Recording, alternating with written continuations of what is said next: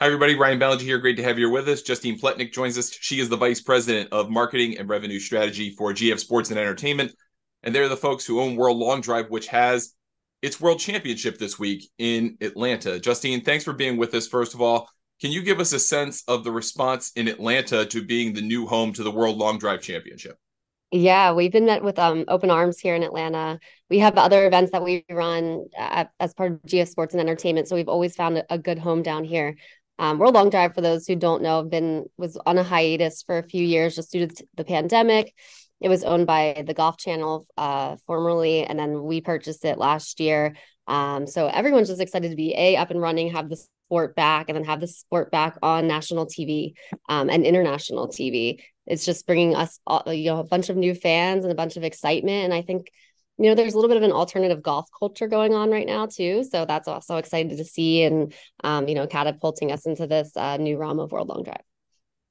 That is kind of interesting. I'd like to follow up on that actually, because it does feel like the golf world is a little bit different than it was even 4 or 5 years ago, where there's golf adjacent, golf ish, whatever term you want to use, but it feels like people are engaging in the game in a lot of different ways that aren't just playing 18 holes on a traditional golf course. And maybe you guys have been the beneficiary of that.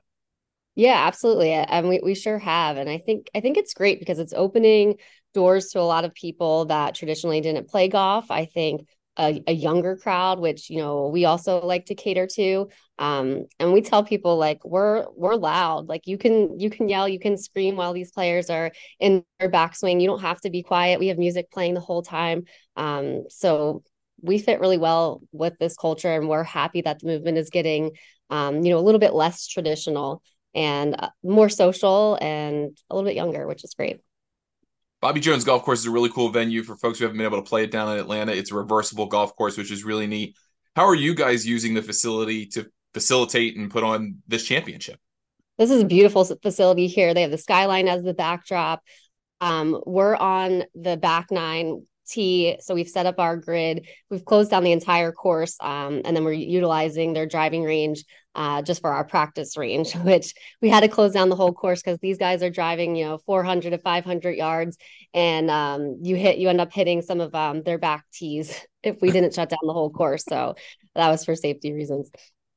You have multiple divisions in World Long Drive between men's, women's, senior. You get the open division is really the men's division, I suppose. But you're putting on a lot of different championships for lots of different types of athletes. How do you manage all of that? And how do all of those groups of people kind of commingle and root and work with each other over the course of the championship? World Long Drive is such a big family. And from the amateurs to the open division, these open division guys are really helping to incubate the amateurs and just rooting for them. And you'll see there's some crossover, once the amateurs gain a little bit more confidence and they kind of make their way to the open division. And then there's some of these senior guys. Senior division is 45 years. I know people laugh. We call it the senior division. 45 years old is not that old, but 45 and older senior division, some of these guys still got gas, and they're playing in the open division in this world championship.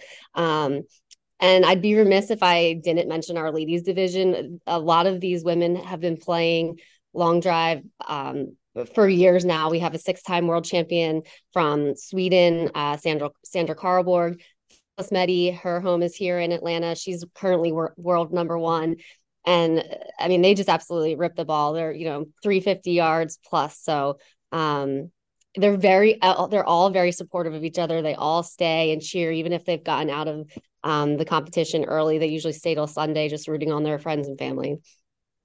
You kind of alluded to it a few minutes ago, but what's the expectation for each division in terms of the winning kind of drives? I mean, I realize you kind of get into a match play component, but what's the range we're thinking about here this week? Yeah, I think we're gonna get like 415 plus in the open division. These ladies have been hitting anywhere 325 to 350. Right. Again, it all depends on elevation, wind, all of those things. What we go down to Mesquite, Nevada, and these guys are ripping 500-yard drives.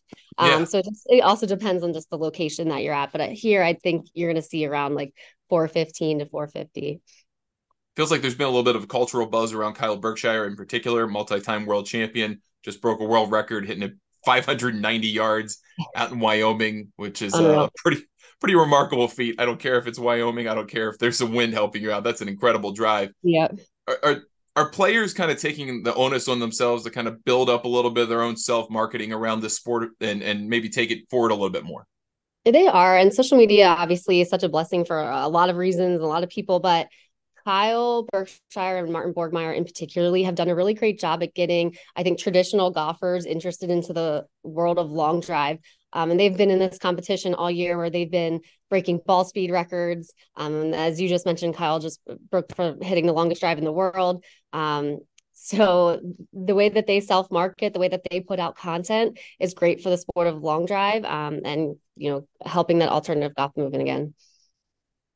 Kyle and I talked in January, right around the time the acquisition was announced, about the importance of kind of the players in this gap between your ownership and Golf Channel's ownership, of them taking ownership of the sport and trying to kind of move it forward. How has GF worked with the players themselves to kind of make the sport better, knowing what they've experienced in the past competition wise and what they'd like to see moving forward? Yeah, that's great. Great question. We've had a pretty open door policy with them from the time that we purchased World Long Drive. We sat down within the first month and had a big player meeting, really just to get their feedback, where they want to see the sport going. We've been taking feedback all year long, in terms of rules, or just we all have the same goal in mind, and that's to grow the sport, get as many eyeballs on the sport as possible. And right, we know that we can't do it without them, and vice versa. So we just love to have the support of our players and listen to them and listen to their feedback. So that's the motto that we have taken going into this year and even into next year. The investment GF has made into World Long Drive is very notable. I mean, there's a substantial amount of money now available in this sport through World Long Drive for the best players, for the most frequent high volume competitors.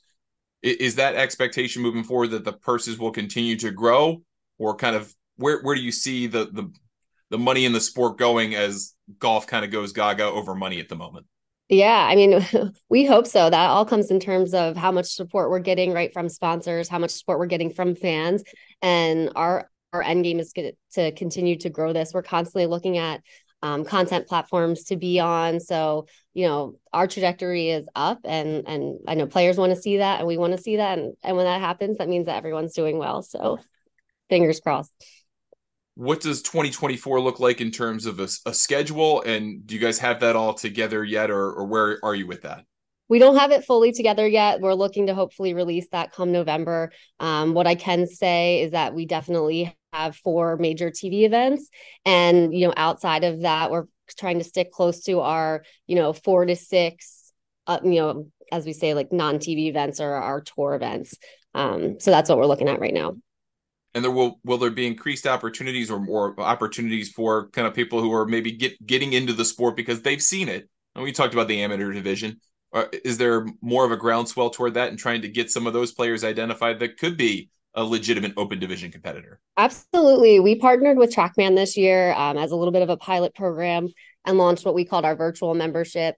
And this was happening at all TrackMan simulators. And the focus was to get people who know that they can hit the ball long, but probably think they can't compete on tour.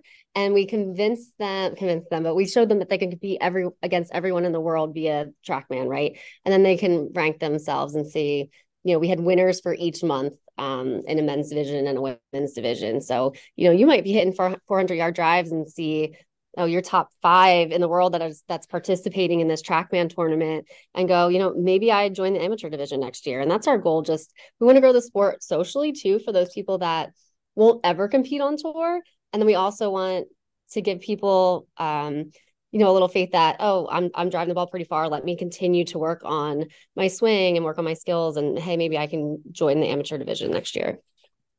Traditional golf kind of has this enormous ecosystem of people that once you kind of get hooked, there are lots of ways to kind of more or less try to teach you how to play golf, whether that's online instruction, in-person lessons, all those types of things. What does the universe look like for people who maybe have gotten hooked on long drive and want to take that next step? Maybe it is a little bit interesting in competition. Where do they learn and pick up technique and get better without necessarily having to go call a world long drive professional and get their hourly rate? Yeah.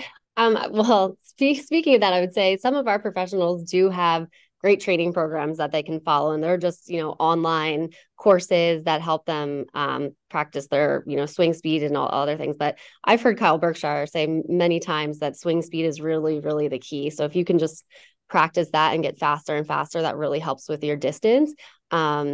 Otherwise, just get to simulators, right? That's your stats are what's going to make you better. You're going to push yourself to constantly, beat your last score. So that's what I would say.